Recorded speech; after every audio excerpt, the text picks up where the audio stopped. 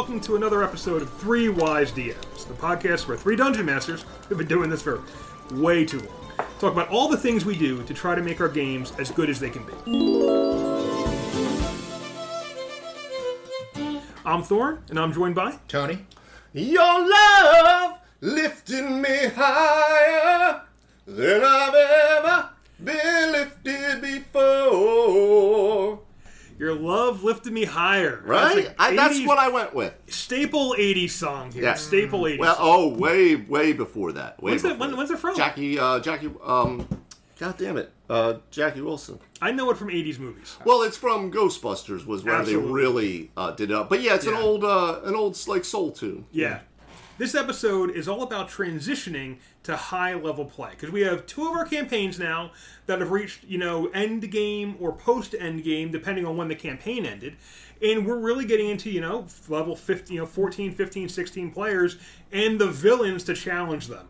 And I think that's really where the rubber hits the road. So that's the connection here. Yes, and this Lifting is also you higher. This is a really special because I think we're the first people to actually play in the Epic Tiers in 5th edition. I'm pretty sure. That's quite the delusion. This We're over a decade. We're over a decade into 5th edition, and we are not the first. Nor do we pretend to be the first. And we've all been in high level play before, in other editions and stuff.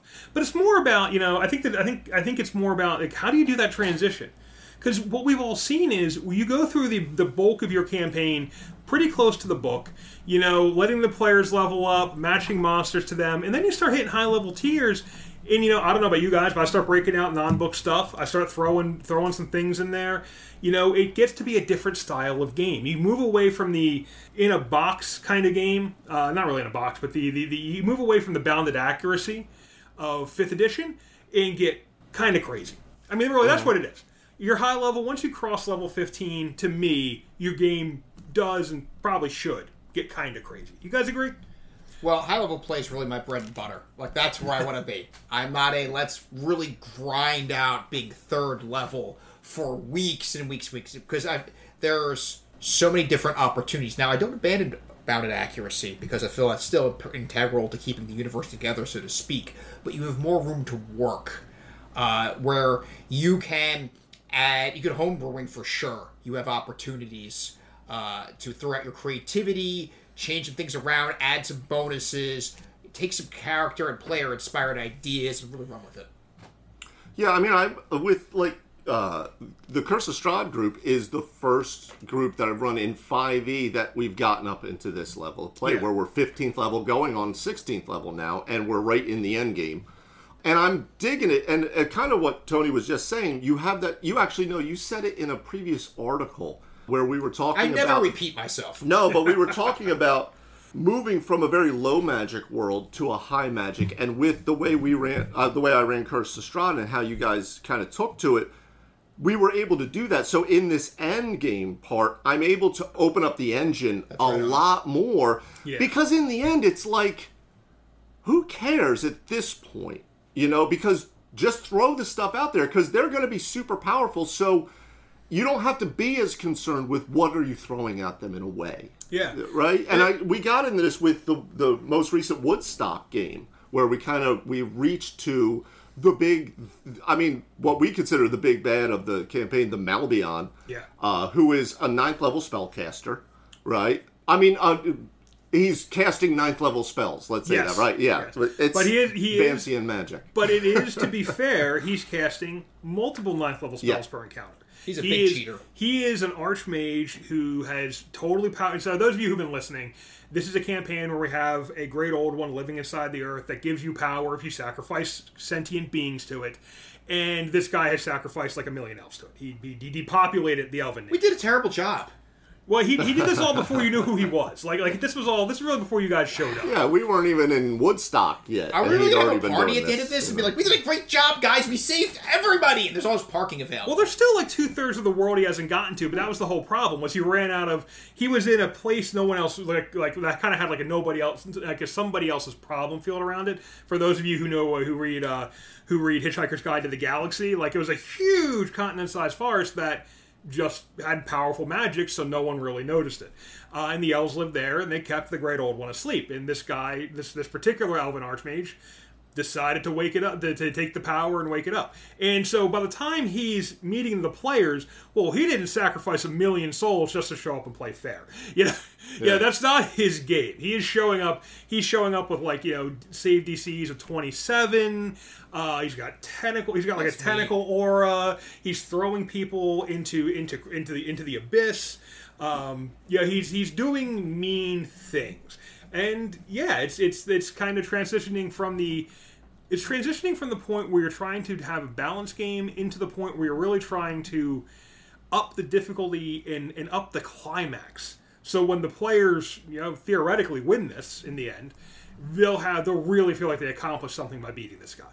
That's really what I'm going for. Yeah, I think I would say the same with the big bad that I've rolled out for the end game of Curse of Strahd too. The vampire character, who I really I unloaded a level of power into this guy, and I'm just like, let's see what happens, because your party is super powerful. You're going to continue to become even more powerful, so let's make this epic knockdown, drag out. You're fighting Thanos with the Infinity Gauntlet. Exactly. That's why Endgame was so amazing. And then there were other things that happened, but that's actually one of the things I hope we can get into. In that, are there times, because there's something I was playing with for one of the upcoming games in Curse of Strahd that I was like, I don't want to play it because I don't want to ruin the campaign before we get to the climax. Yeah. So, and also, against your point, Tony, I love low-level play myself. I love, that first tier. I do too, yeah. I really like that, because there is a level of, they're scared shitless in the world. Nothing is... everything is a problem. To travel is a problem. To fight is a problem. To sleep is a problem. Once you're level 10...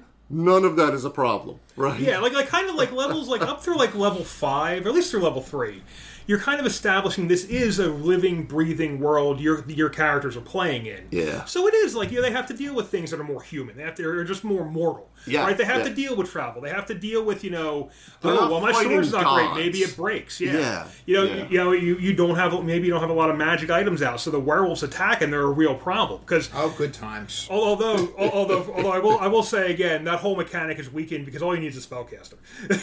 Yeah, it's there's some issues with the werewolf. It's the fighter's useless, but the warlock's in the back. Yeah, but I ain't. It was unfortunate too, because by the time you guys all went and silvered your weapons, and then it didn't matter because you all had magic and shit. Anyway. But I will say, Vampire is going to be a wonderful way for Phineas to take over the Elven Court. He's got his plan. We'll see. He's got his plan. Is that how you see that ending? That is how I see that ending. That's one of the things. Well, why would we fight him without support?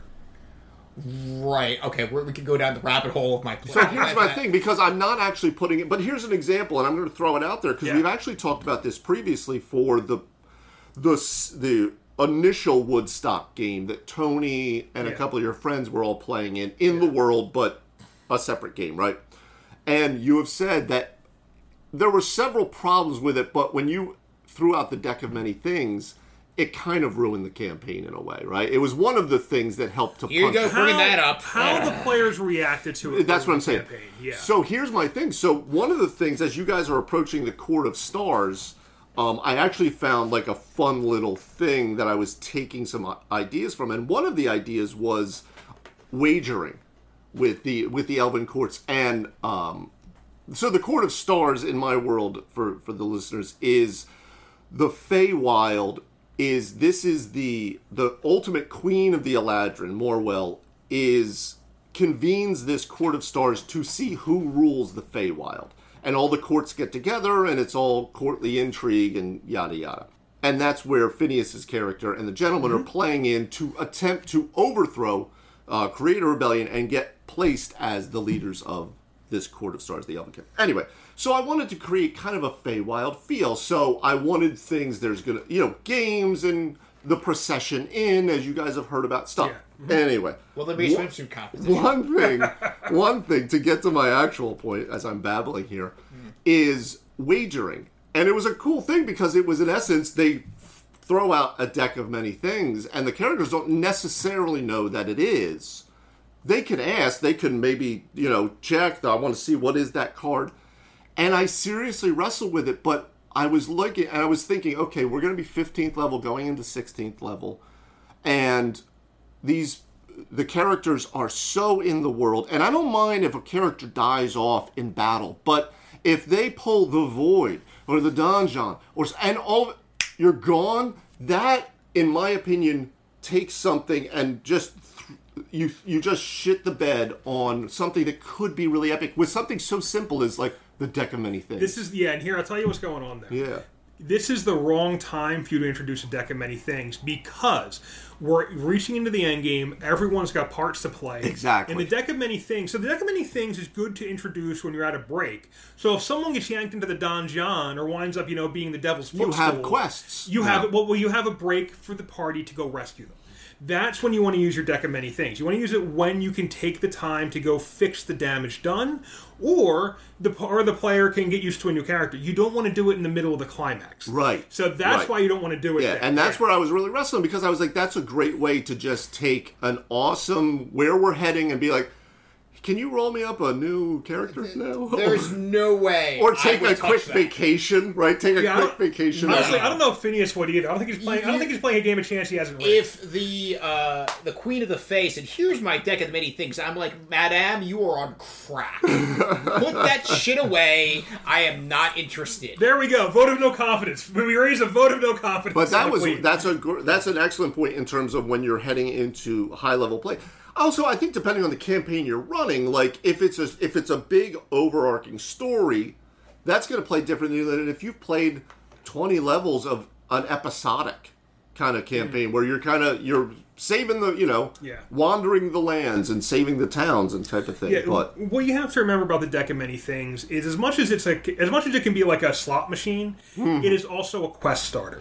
Yeah, a slot machine with a gun and poison gas. Yes. And it'll ruin your backstory. Yes, but that's the thing. It's you don't introduce the deck of many things if you don't think it's a good time to send the characters on a new quest. Hence why I was like, and you read it right. Yeah, because it is. Because you got to consider, okay, at this point in my game, does losing one of my characters ruin it? And even at a point in the game where we were fine doing it, it ruined it for one of my players. It wouldn't ruin like the story to continue, but it would ruin it for that player and possibly the rest of the party being like, oh, well, we were gonna cross the finish line, or at least die trying together. I would actually, let's say if Hawk went down, or if Sir Scar goes down against Vampire, or sacrifices himself in the final battle, right? That's epic storytelling. Yeah. That you've hit the high note, and you can walk away from the table, and you're gold. But if it like we've talked about, it's like Diamond of Scream. Yeah, if you die, we've talked about this in Player Death episode. If you die because you chose this in a way, you went down this path, that's one thing. If you did it because chance fucked you in the ass, excuse my draconic, right? Then it's not any prettier than Elven when you say that. Yeah. Also, I don't know why that happened last game or Woodstock game, just to let the audience know what I was talking about. All of a sudden, Beam started cracking one-liners the whole time, cursing and just saying, excuse my draconic. So I apologize to the rest of the party. I was just drunk on having all of these people around the table again. I will say, so anyway. my favorite part of that was the fact that so the setup for this encounter was the Malbion, the big bad guy, thought he was going to sacrifice the entire party to Gadanathwa, the great old one, wake it up, leave the world, and let it destroy the world. We are level 15 at this point, too, just so the audience knows. You hit level 15 just before that encounter. Yeah. So the whole thing was basically like, okay, first of all, let the party engage with this big bad guy, see how they fare against him, see how he fares against them, but he's really just finding ways to throw them in. He's got a huge canyon behind him, a crevasse right to the center of the earth, and he's just hurling them into it. So there was a different win condition. It was kind of a sparring kind of match, but he's trying, but he's got the easy win. Yeah. I just got to get you guys all. Yeah, we were testing the jabs out, Yeah.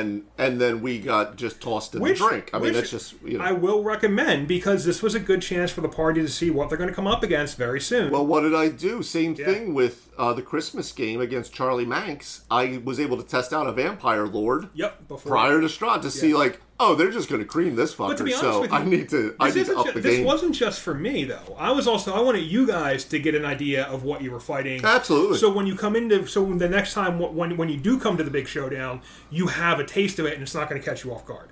Yeah. So now the catch was they've made friends with this great old one. So even though he threw them threw them to it, they weren't sacrificed. They were moved on to the next part of the adventure.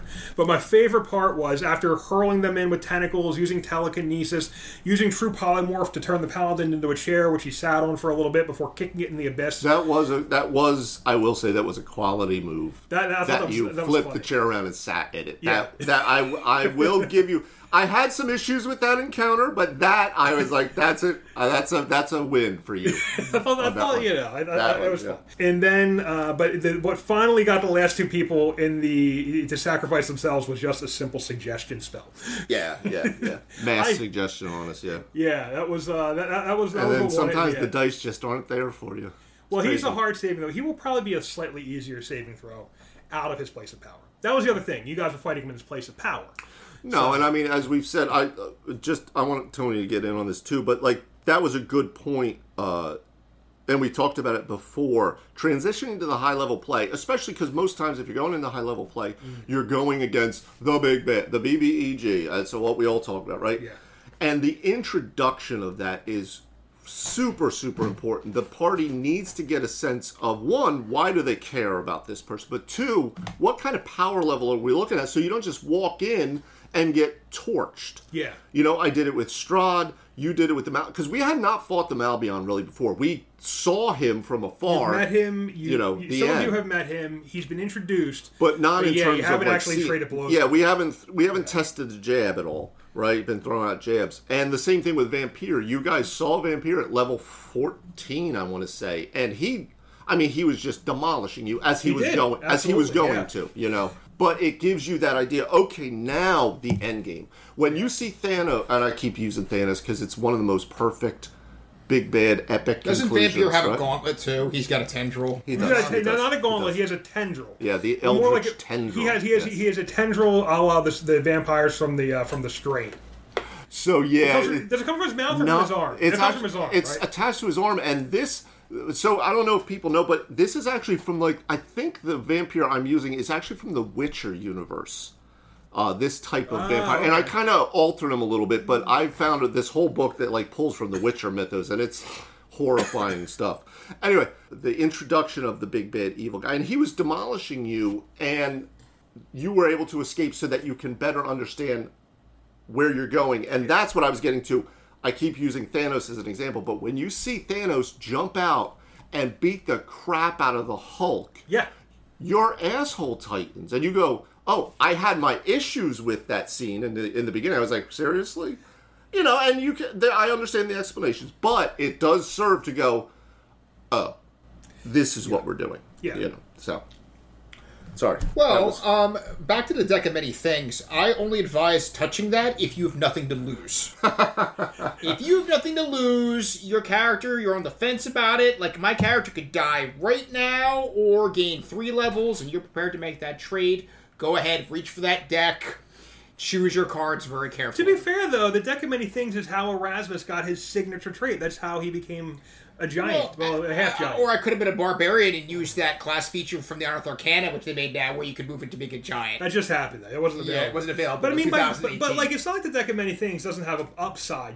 Huge upsides. Yeah, I mean, your character would not be as memorable or as cool if you hadn't played with the deck of many things. Right, but I made this analogy before. The deck of many things is like you could flip a card and get $1 million. Or you could flip a card and get a permanent insanity that's debilitating. Or you could flip a card and have sex with anybody who you want. Or you could flip a card and be lost in time and space. Yeah. Frankly, these are all literal cards in the deck. These are really up. But no, your point was exactly right, Thor. I think that it's an excellent quest starter. So when you're entering it into the campaign at some point, That's a great way to start the quest, not in the epic conclusion of it. Yeah. And also, just as an aside, I don't want to take up the whole time talking about the deck of many things, but I thought Matt Colville had a good point about it too, because he does a whole episode on the deck. And he said it's one of the things from the very earliest days of D&D that's just been brought forward, and it's an heirloom, right? But he said it was kind of from that time where there was almost a little bit of Schadenfreude at the table, where like you kind of took a little bit of like joy in the misfortune of the other players in a way, right? Like in good fun generally, but there's a little bit of like, oh well, fuck you, you're in the void now. Yeah, you know. Yeah, I got a castle to keep and an 18 charisma, and where are you? Your soul is trapped in a mirror in Mephistopheles' palace. Ooh, cool. We're never getting you back. Sorry, bud. Yeah, no, I will. If you're ever thinking about it, I will never touch another one of those again. I had my fun. I had my run. It was great. Yeah. Really, truly. For the record, when I rolled it out, I set him up at a spot you guys could totally have gone and rescued him. You absolutely could have rescued him. Just the player himself hated it. I'm just saying, I don't want him to roll this out in his Curse of Strahd. Yeah, no, and that's why. But that was a point, was that I was really, and that's one of the things, as we said, when you're transitioning into the high level play, you kind of have to get a gauge of what is your campaign. Is it a big epic conclusion kind of thing? Yeah. Is it a story? Because we've talked about, like, you can't let any of the characters be so integral to the story that if they died or were gone, the story is gone, because you've played favorites at that point, I think. But at this point, you really have to start focusing in on what is the end goal here. What is the win condition? What's the final confrontation? Yeah. Right? In a way. Well, at least for you to be able to retire, if not die. So you need to have an exiting strategy for this, a clear win for them, kind of like the end of the video game. That makes perfectly good sense. So we talked about homebrewing. So the question then is, how do you homebrew? How do you add this extra layer of stuff, like we talked about in that own article, where you entered past... like the boons and stuff like that? Yeah, you've cleared 10th level, you cleared the original material, we finished Curse of Strahd, for example. Okay, we did that pretty much by the book. Fantastic. Mm-hmm. Now, when you introduce these new levels of things, you get a fresh palette, so it's okay. You're not moving away from the original source material you're working with, but now, as you go into this new layer of things, everybody's on board for it. It's actually adding to it versus not being true to the original stuff. So that is, it's welcome. But how do you do that without train wrecking that or going too far? That is the tricky thing. Now, first of all, when you get to the high levels of play, though, I think you're more likely to not go far enough than too far. But at the same time, you don't want to have very many things where the party... You got to be careful, because sometimes sometimes you start kind of fiating things. Oh, I need this to happen for the story, so this is just going to happen one way or the other. Which is, I think, probably the issue Dave had with the encounter with the Malveon. In what way? Well, you mentioned you had some issues with that encounter. Oh, no. Besides the ass beating? No, I don't mind, because that's what we were saying pre-cast. I actually wasn't feeling, like, I thought if we really got down to trading blows, one for one, we're just in the ring, I could not say who was going to take that one. I knew we were losing the second we walked in. Especially as we were. What I will say, and this was the thing. This is maybe good as a piece of advice. We're all playing it's all a magic trick, right? Running the game is a magic trick. It's smoke and mirrors, and we're all pretending that we don't know things, right? If your players know it, if they see the trick, it loses its luster. So as we were in that encounter, the first two people to go into the tentacles, I went, oh shit, we're on the chasm. This adds a whole nother level of terrain and environment. Okay. The third person and the fourth one in it, and then like halfway into the thing, I went, oh, we need to go in, so he's going to push towards us going in. Anytime. So I saw where he pulled the rabbit, right? That's all. When a wizard comes out by themselves, no guards. It's just like, what's up, bro? Rasmus is like, he's like pulling on his toe. He's like, his hands in his pockets of his toga. He's like, yeah, Sir Morton, get him. See what happens. Right, so yeah, like just to set I knew better. Right? Yeah, so we have this like 20th level spell wizard or whatever the hell this guy is. Plus he's super powered up, and the Gadanoth, when we get this, because we see how Ojin, our sorcerer warlock, is being powered up, right? Yeah, just for the record, Ojin has taken the God of Nathwa deal and did start sacrificing things to it. Yeah, so she has. So her an in DC and her attack bonuses are pretty hefty, I will say. Like when I see her sheet, I'll go, "Holy shit!" Like, yeah. Sometimes they're out of the they're really crazy. We walk into the old cavern where and that I like too. You brought it full circle to where we first encountered this thing, so that was nice in terms of like tying the story up. So what Dave means about that is just so you've heard us talk about the Red Cap incident where they were almost sacrificed to God of Nathwa. This was happened in the same place, although now at the time it had been like a big audience. There were goblins cheering for them getting killed, and now there was nothing. Now we walk in; it's completely barren, except the Malbion is there. We finally come to understand that this is the Malbion. And he's just hanging out there. Just, what's up, guys? Yeah. And then Thorin, like, stands up and he does a whole, like, this guy's fucking crazy monologue, right? With the voice and stuff. Just, guy, yeah, I'm gonna fucking, like, this guy, we gotta either run or kill this fucker, right? Yeah, no, so I enjoyed all of that. But yeah, when I saw the magic trick, I go, okay, let's move on to the next. So you said you knew it, but when you came in, how did you feel about it? Do you feel that way about it? No, because I knew. I mean, my character didn't know, but I knew. Because, okay, I may have run a few mages in my day. Yeah. All right? On both sides, too. Right? I run 20th levels on both sides of the screen. Right. So what I do is I send guys up to... Always. You're chewing... Even if you're meat grinding up these minions... You put them out there. You slow them down. You make them burn their resources. You harass them. You know, there's no way...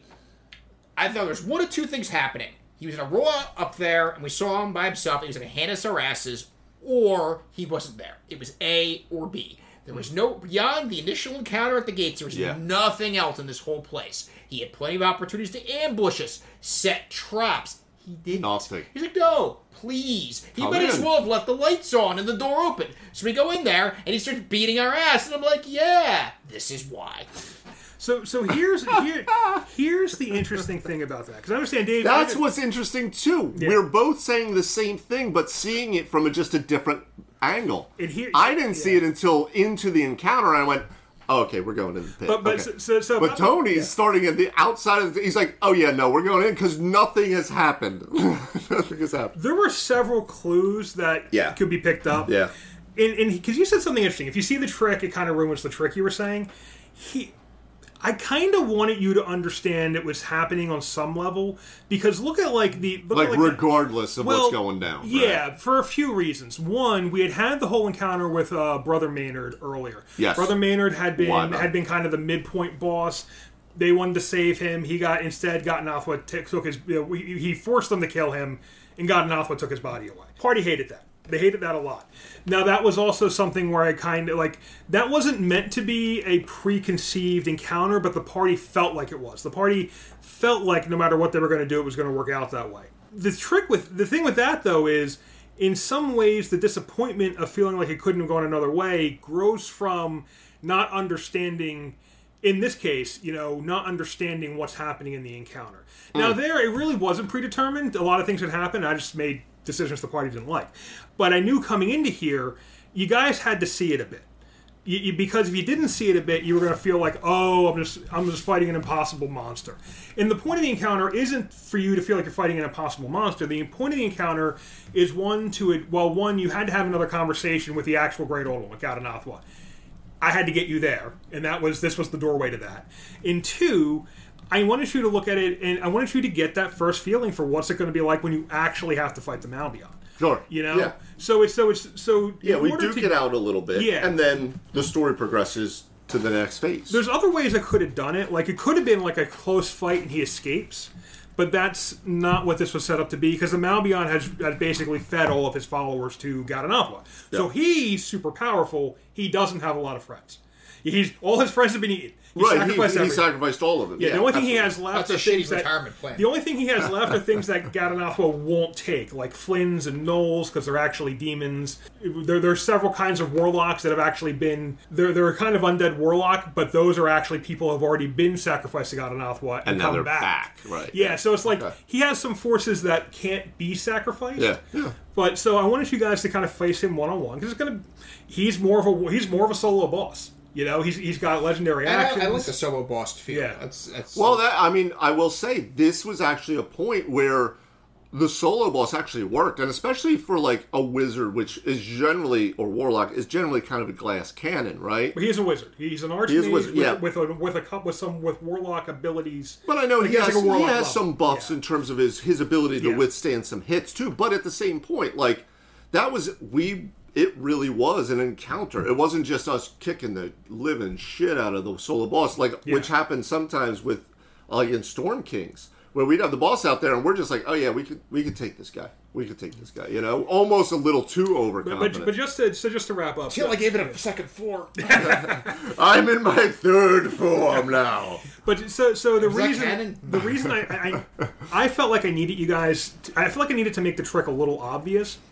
Because if I didn't, I was afraid of hard feelings that this group's had before. You wanted us to see the trick. Yeah, okay. Because I wanted it to happen. I wanted all these things to happen, but I had to get you out of it without feeling betrayed, which meant a little bit letting you understand that this is kind of a set piece a little bit. Yeah. You know, and it worked. No one seems like they were upset about it. Yeah, you know, but that's an important thing too, especially like we're talking about the transition to high play, and that's generally where you're doing the big bad introduction. Where now we're coming in towards Thanos. That introduction, you need to be able to they need an exit, and they need to know that they either need to know it's there, or you need to have the mechanic there. Like with Vampire, I had Ilios there. Yeah. I had the Sky Mole there. I had the ability that if you guys did almost anything, I could just pull you in after you take a couple lumps. Or at least after Sir Scar takes a couple lumps. You know, but yeah, you need to have that ability because it will quickly devolve into just annihilating the entire party. So when you're in high level play and you're going to have this kind of big boss initial, like kind of the early round, the preview fight, you do need to make sure neither side kills. This is an exhibition. This is not for the title. Yeah, it's like this is a preseason game. And that's all I would. So that was part of why I set it up that way, because I wanted to have a preseason game that didn't really mean anything, that didn't kill you guys, but did show off his power, and wasn't the knockdown drag out. And fight. I didn't want to offend the party again. I didn't want to have another fight where they're like, "Oh, this is such bullshit," you know. So I was trying to let it kind of be obvious a little bit because you guys are all pretty smart. So, just in general, not specific to that case, but in the high level play, you need to make sure that the players still have their sense of agency. So I remember playing Neverwinter Nights. The video game was set in 3rd edition. There was a situation where you run into a Medusa, and you're not supposed to know it was a Medusa. But, you know, I had played through the game a couple times at this point. Like, this is no surprise. So I went and found and hunted down a ring of protection from petrification.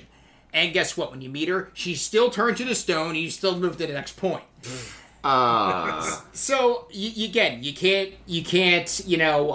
let them see you pulling the rabbit out of the hat. You can't transition in that much in a case of a story. There needs to be those variables. Some of the best stories have had things gone completely sideways or ended in a way even the DM wasn't expecting. That's true. You got to be open to what happens and what happens on the field. And I guess, which does not mean that you cannot have hard limits, whether it's because of story reasons or just because that is the way in which that person, that faction, that organization, that whatever would react to certain things. There are ways in which you could say, no, that's not going to work. It's like, no matter how good your persuasion skill might be, there are going to be certain things you cannot just talk your way out of it. There's going to be things you can't fight your way out of. And some things are just, this door might be closed to you, but it can't be to the level of, okay, I'm fighting a Medusa, I know they turn you to stone, so I'm going to have a ring that literally stops me from turning to stone. It's just one job. That's literally the black on white writing on it, and then she still turns into stone. Fuck you. Don't allow the players if you need something like the Medusa. That's a great example, I think. I still don't understand how you play a video game in 3rd edition. Neverwinter Nights was all 3rd. Okay, and it did it for you. They showed all the attack bonuses. That's where I saw first exposure to positive bonuses. Okay, they made some good video games in the third edition, 2nd edition too. Yeah, I was living in Delaware County. I wasn't really gaming then with my crew. So if that's the case, if the Medusa has to turn you to stone to move on to the next thing, that is your prerogative. You can't let them find a ring of against petrification. Yeah, you can't do that, because then you're just like, you know what, fuck you, my story, my game. Yeah. And that's not going to feel good. But that brings up a really good question, because as you get into the end game, you tend to start getting into the parts of the story that you want to lock down, right? You probably have in mind, I know in Woodstock Wanderers, this is no longer a matter of, I'm playing by the seat of my pants every game. I know what I want to have happen through the end game. Like, I know the scenes I want you guys to go through. I know like where I think it's going to end. Although it's not to say something different couldn't happen. And I know what might happen after that. Like, I have kind of a plan for what could be what happens next. Sure. Time for some crossovers. If you guys don't die. You always have that. Yeah, you always have the what if. But here's the question, though. So saving baby Walter. How do you play out that story you have at the end of the game, but still make sure the players have agency? There it is. That was going to be my question. Yeah. How do you do that? I mean, how do you have your story you want to tell that's kind of locked in place and still have flexibility like you have all game? If they want to make changes, then, it was kind of like what I said in the article about you lay out your rules in session 0, and then 30 games later, we're changing the flavor of the game. That's not going against that, but things have evolved. We cleared level 11, now we're transitioning into the higher levels. Now it's a more high magic world than it was set in. Dave could have stuck to his guns. He could have been like, I'm sorry, good luck finding a magic sword. And I'm like, but Dave, I'm level 14. Sorry, bud. It's just not here, man. Sorry, I can't help you. Hey, I made you go on a quest to fucking forge it, so, No, then that was a totally different dynamic. So you earned the sword. But you pop the bottle, and, we've let magic into the world. To that respect. Certain things should be immutable. But if you have a villain who's truly redeemable, okay. But that's really a special situation. Like, is the Malbion going to be convinced to step down at this point? Probably not. No, Thor gave enough clues during the whole thing that, like, this is it. He's too far gone, to the point where, like, my character's like, no, we can't. He must be destroyed. You got that. It's like same with Vampire. You guys are like, well, I mean, what does he want though? Like, what if we gave him spirit? Come on. What if we gave him a world to feed on, and then we could just save him? There are some villains that's the game you're playing, where you're trying to find. We did that with Storm Kings. I think you did that very well, where the whole end game, we had the big fight with the Blue Dragon, which was the name. Oh, Ilanth or something like that. It's actually one of the ones in the book. I'm not going to butcher your name, but yeah, right. She's out there. So we had our big fight with the Blue Dragon. We had a big knock, and then we had court intrigue and explaining why the ordning should be thing and why these people were against your best interests and all this. That was valid. That's not we're just going to go in and punch you out kind of thing. Even though we could have, I don't know if we could. That was a great example of a game. Harder. That was a great example of a game that maybe didn't play out the way that you had in mind. Nope. I mean, you expected more fighting at the end, right? Yeah, you know what? Okay, here's my inspiration. Let's talk Dragon Age 1. All right?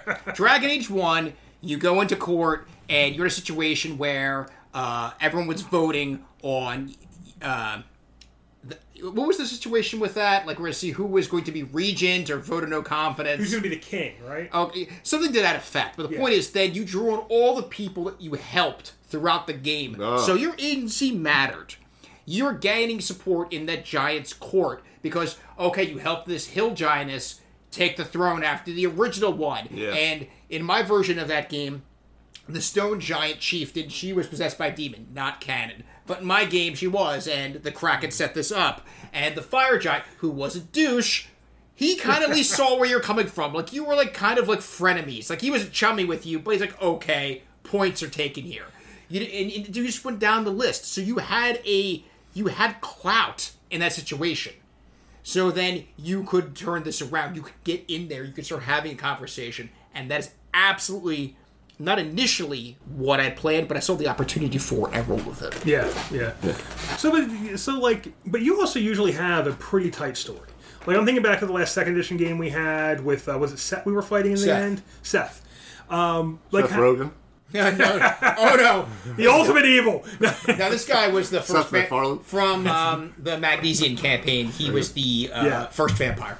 But how do you allow that level of player agency when you've got a hard ending that you're working towards? Well, actually, with that, I allowed players 3 different endings, really, as I recall. But I mean, really, the confrontation all boiled down to there was this one villain who was traversing planes, wrecking shit. He was pissed off. He had some mommy issues. There's a lot to that, but yeah, you were not talking him off the ledge. He was pure evil. Now, when you're doing a pure evil villain, they have to be the exception. They have to be your Strahd. Like, this person is this cracked, and here are the concrete reasons you could touch with your hands. Yeah. This is why you're not going to... So you have to go there, and you have to settle this in, like, a literal 90s showdown movie kind of style thing, because those are your options.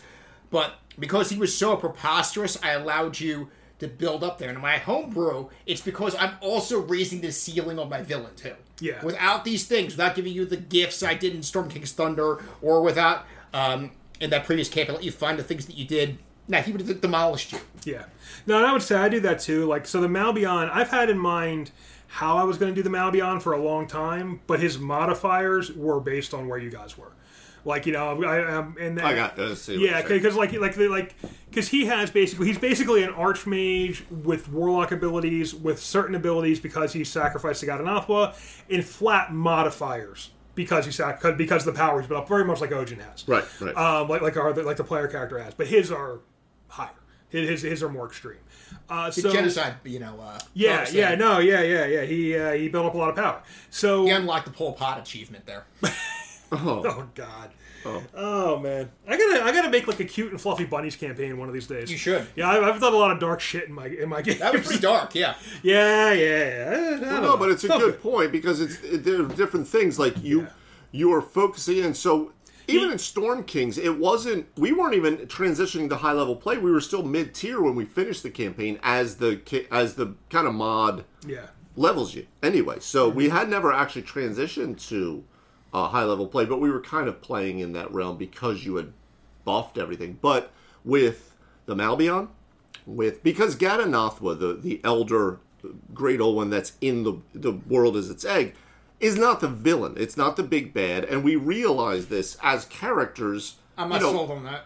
It's the big danger, but it's not the big villain. Yeah, it's the it's the nuke. Exactly, it's a storm. It's a force of nature in it itself. So you're not going to go punch the Gadanathwa. You're not going to convince him otherwise or it otherwise. It'd be funny to see Hawk in the campaign and literally go in there and try to punch him. Yeah. I could try to wrestle him. That's exactly what Hawk would have done. But the Malbion, Vampire, Strahd even a little bit. Even though I think Strahd was could definitely. No, Strahd was more flexible. We could negotiate. I could easily have pivoted depending on how you guys approached it. To being much more of the diplomat and the court intrigue thing as opposed to the dread Lord Vampire that I turned him into in the end. But that was just kind of the way the campaign went, and that was fine. But something like was really weak. Right, but something like Vampire, or the Malbion are not things that you discuss. So you have, just by the very nature of the villain, focused the players into they're not going to go off and try to do this other thing or if we could only talk to all the people that we've helped and they could tell him why we're great, he'll eat them. That's not going to work. Now, are there ways that you could build factions and pull them in? Yes, but you can also then put stone walls in that place like we have in Woodstock where we were able to gain access into the kingdom of the land, became the Wardens of the East. We have a keep, we're part of this thing. And we're like, can Gondor send aid? Well, we'd love to, but Gondor is currently facing off the hordes of orcs on our western flank. So there's ways that you can still have that and still have the players play out that final. The companions are going to fight the big bad. Plus, there's nothing the Malbion would rather you do than bring an army for him to feed to Gadanathwa. You're like, right. Oh great, I could use there's reason to use the tentacles again. Yeah. So also a good point too. So like there are ways in which to build it so you can still have that final. It doesn't have to be this massive army, on the Pelennor fields. It can still be the companions are facing the final boss thing. Yeah. While still not completely robbing them of everything that they've done to change their world. But so another thing we haven't really talked about is, and it's something I threw in actually in this last game, was I think it's important to have showdowns, but I also think it's important to have certain social or social encounters that are important and wrap things up too. Which is, so you went from the Malbion fight to basically face to face with God Anathwa, who decided not to eat you. Well, you convinced him not to eat you, and you're trying to talk him into not waking up, which is actually the relationship he had with the one player character with Ojin was literally he sent a piece of himself to see the world to see if it was time for him to wake up yet. So you in the party had a conversation with him that took a while, where everyone's trying to make arguments that he'll buy, and I'm gently pointing out that those aren't necessarily the best arguments to make. Well, I will say with that too, that one was a little for me because it pulled away the suspension of disbelief that I've kept in the campaign. And we have this thing beyond. I mean, you're the Lovecraft DM, man. Yeah. Like Tony said in one of the last episodes, you owe the Lovecraft, you owe them royalties, right? I tend to bring in things like this, yeah. Right. So, but the whole nature of that is like this thing beyond all conceptions of us, of humans, good of and evil, morality, of even the idea of thought. Anything. It's beyond all things, to the point where if you're faced with it, I got to roll a sanity check. Just the very nature of... I didn't do that with this guy. No, but you know what I'm saying. He doesn't add enough in the actual Lovecraft. I'm flipping in our Call of Cthulhu game too, but the idea that just knowing this exists in the universe can break your mind. Mm-hmm. And then when we got pulled down, and I'm having a talk with it the way I would if I did like speak with animals. And I was like, I'm not sure where to go with this. This thing is beyond all conception. We've played that to the hill. Yeah. And now I'm able to talk to it about, like, trees and love and families and bunnies. Like we were kind of joking around the table, and Scott had even said, like, we're literally trying to negotiate with a bomb, from some show or whatever it was. So, in that sense, that's a good point. I know why you were doing it, and that's exactly you wanted to tie up the story. You wanted to bring us into that we were doing this, but it was that, like, that's also the role. This is an elder thing of beyond conception of my brain, So and I'm a lizard man. What? I will hear your backstory before this campaign ends. Nope. I think you're a reptile man. So Ojin, played by Bonnie. Yes. Had encountered God Anathwa much earlier. Oh, yeah, way back. And began working with him. Way back. So what she saw that the rest of you didn't see is he is not totally unfathomable. That he isn't aware of what he's doing. It is basically a baby. And that he was willing to talk and was interested to see what was going on upstairs. That's why he sent a piece with her. And one of the things going on with the whole, oh no, she sacrificed God Anathwa and stuff, was she was also showing God Anathwa. He was trying to decide. God Anathwa was aware that the Malbion was forcing him to wake up. Like, he was aware that he was being force-fed. He wanted it. He was hungry. Yeah. It was hungry. Ugh. Should not be blind. Genders the great old ones. Exactly. But it wanted a view of what was going on, because it was aware it was kind of being pushed forward, and it wasn't quite as mindless as you think. It had exposed that, like Bonnie had seen that a bit. And that was what played into the whole convincing the party that this isn't just the evil thing. Yeah. So that was there early on, and I wanted to pay off on it. And part of the reason is because I didn't want to get to a point where, the end game was just basically you guys being fed to God Anathwa because he's got a bigger connection to God Anathwa. Which it could have easily... it could have just been, that could have been it. Yeah, boom, gone. Right. I wanted a little more to it. I wanted to have a situation where the party has to have some kind of battle of charisma or wills to convince God Anathwa to go to sleep. And that's the nature, right? And that's kind of been our quest, is to put this thing back to sleep. And we've, gathered the things over the course of now 15, 16 levels of play. So what you were saying earlier about breaking up and the diversity of encounter types, you should have something with role play, some skill challenges, some battle. some puzzles or perhaps a riddle or exploration. At least 4 out of 5 of what I just said. No puzzles. But just it's got to be different. Otherwise, you're just going to do a bunch of meat grinder battles. Yeah. Monsters roll up. You can't talk to them. You can't sneak around them. Roll initiative. We fight. We kill them. We take their shit. Move on. What else? What's the next encounter? Yeah. And we had all of that in the Woodstock game. Now I have called out the things that I was like about, because we're being honest here. I will say the last battle that we had when we returned back to the temple that it all started in, right?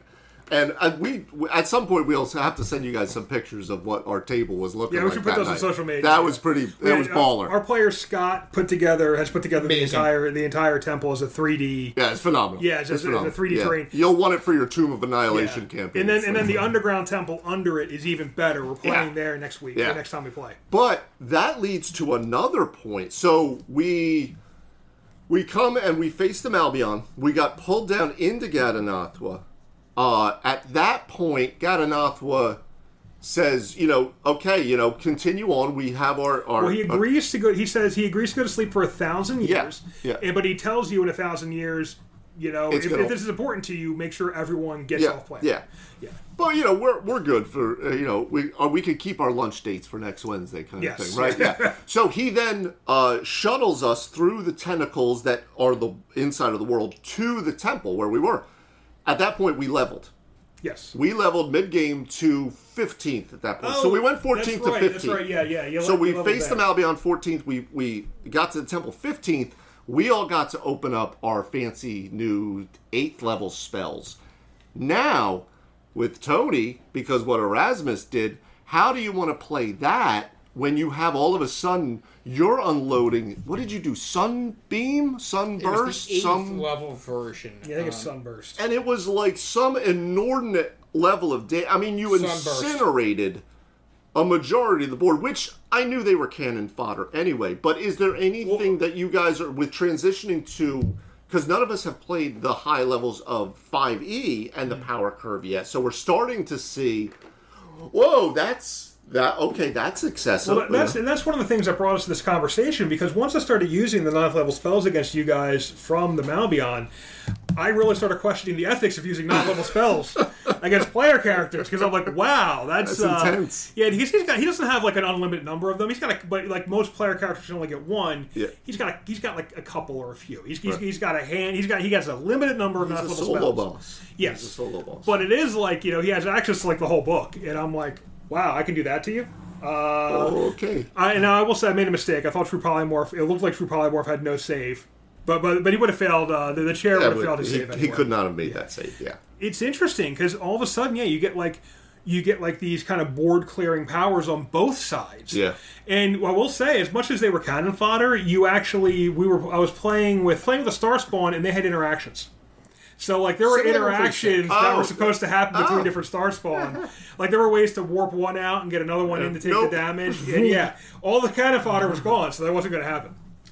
So, with that type of encounter, this is where, in the late game, where your artillery really shines. Because they're moving up from, I'm throwing a fireball, to I'm throwing a lightning bolt, to I'm throwing something like a sunburst. Where it's got a 60-foot radius blast, and you're hitting freaking everything. And it does, like, what was the damage on that? 12d6. I mean, it's an evocation, so I could use my class ability for that one shot to do max damage. It's an adult to Ancient Dragon's breath weapon. Yeah, so it's schmancy, and I get my intelligence bonus with it, and all kinds of good stuff. You're making me feel so much better about possibly using Meteor Storm.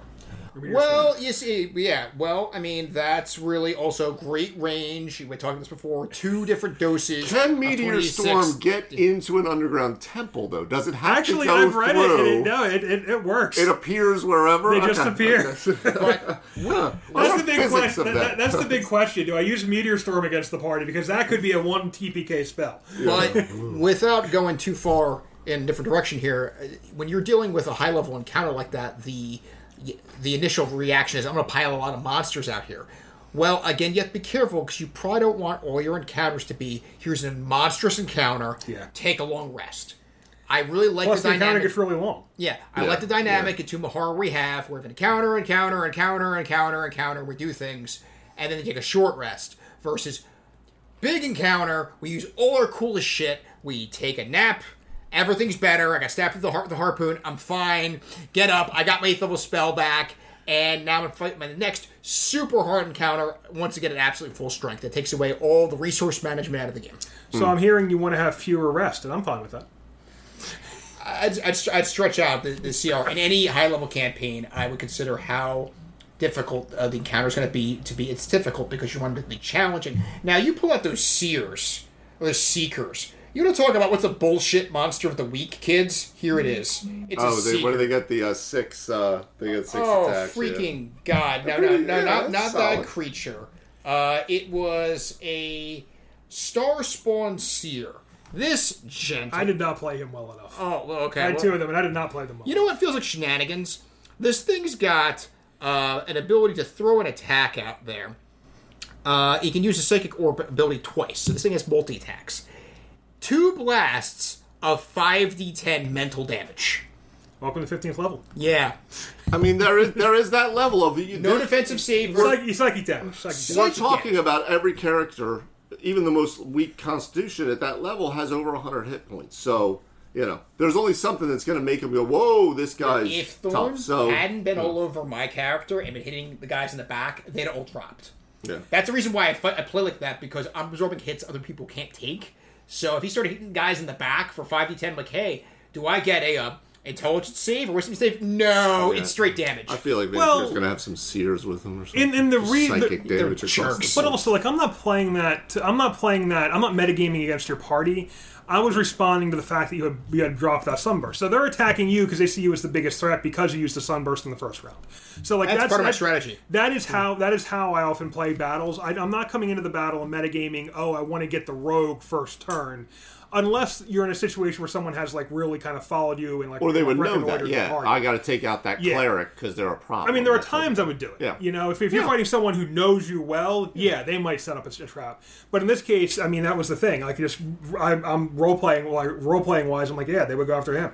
Yeah. Probably should have been going after the barbarians who can't you can't defend against like you. No one can really. Yeah. Yeah, no, they're kryptonite. What can I say? So I mean, how are you enjoying going to the high level play? Is it working out for you? This is my bag. This is I bought the ticket. I watched all the movies before. I started getting to Avengers Endgame. Like we all built up to this. I saw all the movies. I watched Ant-Man. I want to watch the last Avengers movie. This is. No, I am very much because like I said, it does. In some ways, I feel like it's slightly freeing, in that you can kind of throw balance a little bit out the window. You can kind of do whatever you want, and they have the resources to be able to at least try at that in a way. So we'll see if that continues as we go forward, because again, some of these abilities that you guys are going to start unlocking, that will unlock in Woodstock, they start to get pretty wild. That'd be pretty, yeah. It's going to be pretty cool, and I really enjoy when we hit this point, especially when we've gotten here or after the full campaign, because exactly that. You can kind of take the lid off a little bit and get more creative with what you're doing as a DM. And you can basically, they have resources, and you get to, because the players have resources, now you get to throw things out there that can absorb those resources. Yeah. And that can force them to use those resources. So you're not, because you don't want to have the kind of game where everyone's holding on to everything for some future that might never happen. The old potion you've had for 10 levels. Why are you not using potion of thunder resistance? Right, just use it. So it's like you want that. So I'm really enjoying it. I think it's fun, and we'll see how we wrap this up. Yeah, in terms of story, I mean, really the majority of it is in the core. Like the end game, really, what we're at now is really the back end. So, you do have that more flexibility. But if you keep that within... Like, where second edition and first edition kind of shit the bed is when I would make an attack roll against an incredibly powerful foe, like preposterous, like Demogorgon. Yeah. And I'd be like, I rolled a 3, and I'd hit him. And the DM would look at me like, what? And I'm like, well, this is my bonuses. Well, I have a Storm Giant Girdle, and I've got a +5 hammer, and he's like, shit, you just hit a -26 armor class. I'm like, I know. And that's not what you want. A 3 should still miss.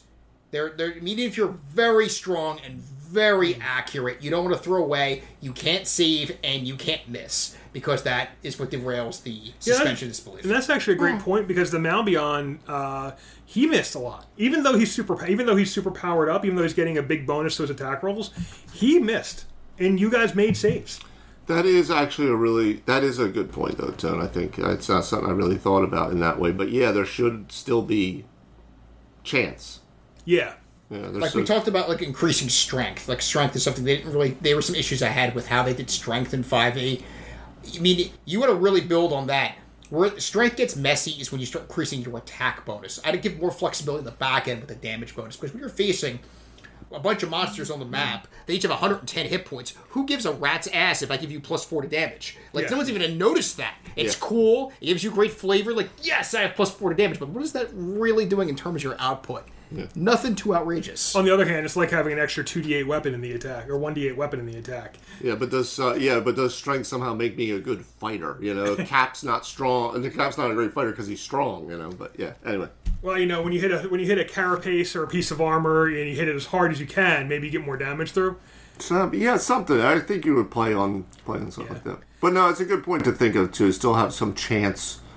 Be there, or at least have certain abilities of your big bad that will just, annihilate that anyway. I know people homebrewed stuff back in the day when, like, you'd be fighting a Solar or something, and you'd be like, well, he has a negative 25 armor class. I'm like, what? I mean, what is this angel doing? Wearing 3 suits of armor and has 2 rings of protection on each of his middle fingers? Like, what are we talking about, you know? He's got a friend in Jesus. Yeah. Really? He is friends with Jesus. That's his superpower. All right, guys, we've been going on about this for a little while now, so why don't we get the final thoughts? So, what are your final thoughts on transitioning into higher level play? Try to keep your agency the best you can in terms of the story. I know that you have probably had this great... At the beginning of the game, whenever you started this, you had your beginning and your end, and you want to really make sure this ending is perfect, but it may not get solved the way you want. That's okay. If you're homebrewing, yes, you have more flexibility to play with things. Let the players explore what they want to do, which they want to feel is cool.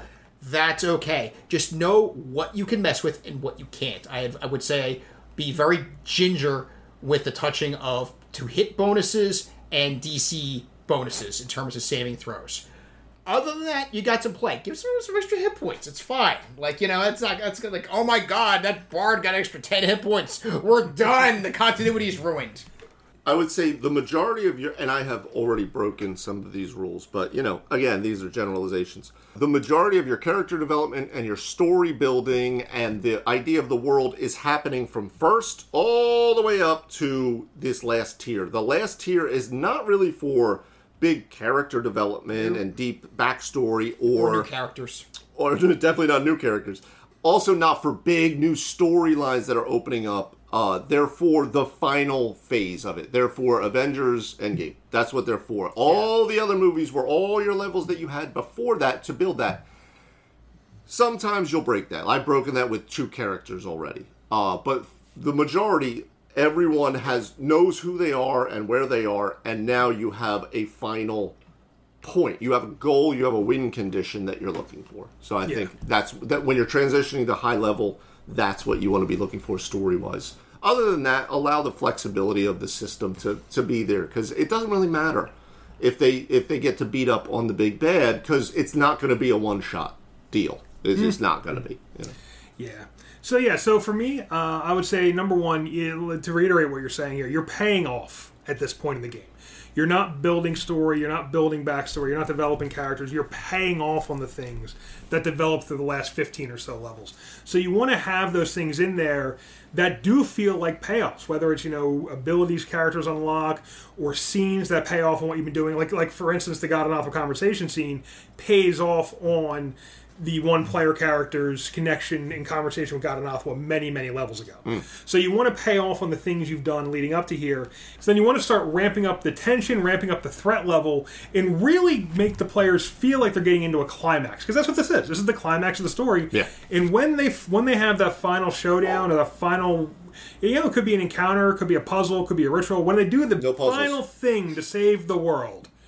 you want that to you want to have build up to it and have it really pop for them. Yeah. And at the same time, part of doing that, part of making it feeling more threatening, is kind of starting to break the rules. Adding more homebrew, making monsters that don't quite follow the recipes you've been using, throwing out their cool character abilities or other things. Maybe there's new weapons and stuff like that. Things that really feel like, okay, we've left the basic game and now we're getting into the cool stuff, because this is it. High level play, if 15 and up, that is the cool stuff in the game. I think that's really what you play into. That is one of the things with 5e, though, too, is like we've talked about with the toy chest. There's so much of that already baked into it with the abilities and the changes as you level up, that some of that is already there for you. So, who knows how much you have to do in terms of adjusting it. You know what I mean? Just in terms of some of the abilities and class features that open up. But you gave, I think, each of us a custom item. In a way. Yeah, I mean, so when you hit high level play, and actually, it's I break my own rules. What are you going to do? But here's but there's a reason for that. It's not just that you're unleashing cool stuff. It's that you've been the DM of this game for I don't know, maybe 2 years, and you have ideas, and you get to enact ideas that you couldn't have done at early levels. You can roll stuff out there now that you wouldn't have done earlier.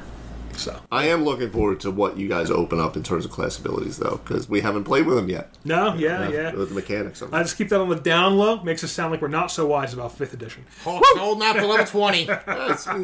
These are the soft skills. They go for any edition or any RPG you're playing. That's true. Every single one of these. So, guys, thanks a lot for being on another podcast, and thank you all at home for listening to another episode of 3 Wise DMs. If you like what you heard, please give us the 5-star rating in your podcast platform. And if you want to hear us answer one of your questions, this was our question. This is something that we brought to the table, but we often answer listener questions. So if you want to hear us answer one of your questions, please send it in. You can send it to our email address, 3wisedms@gmail.com.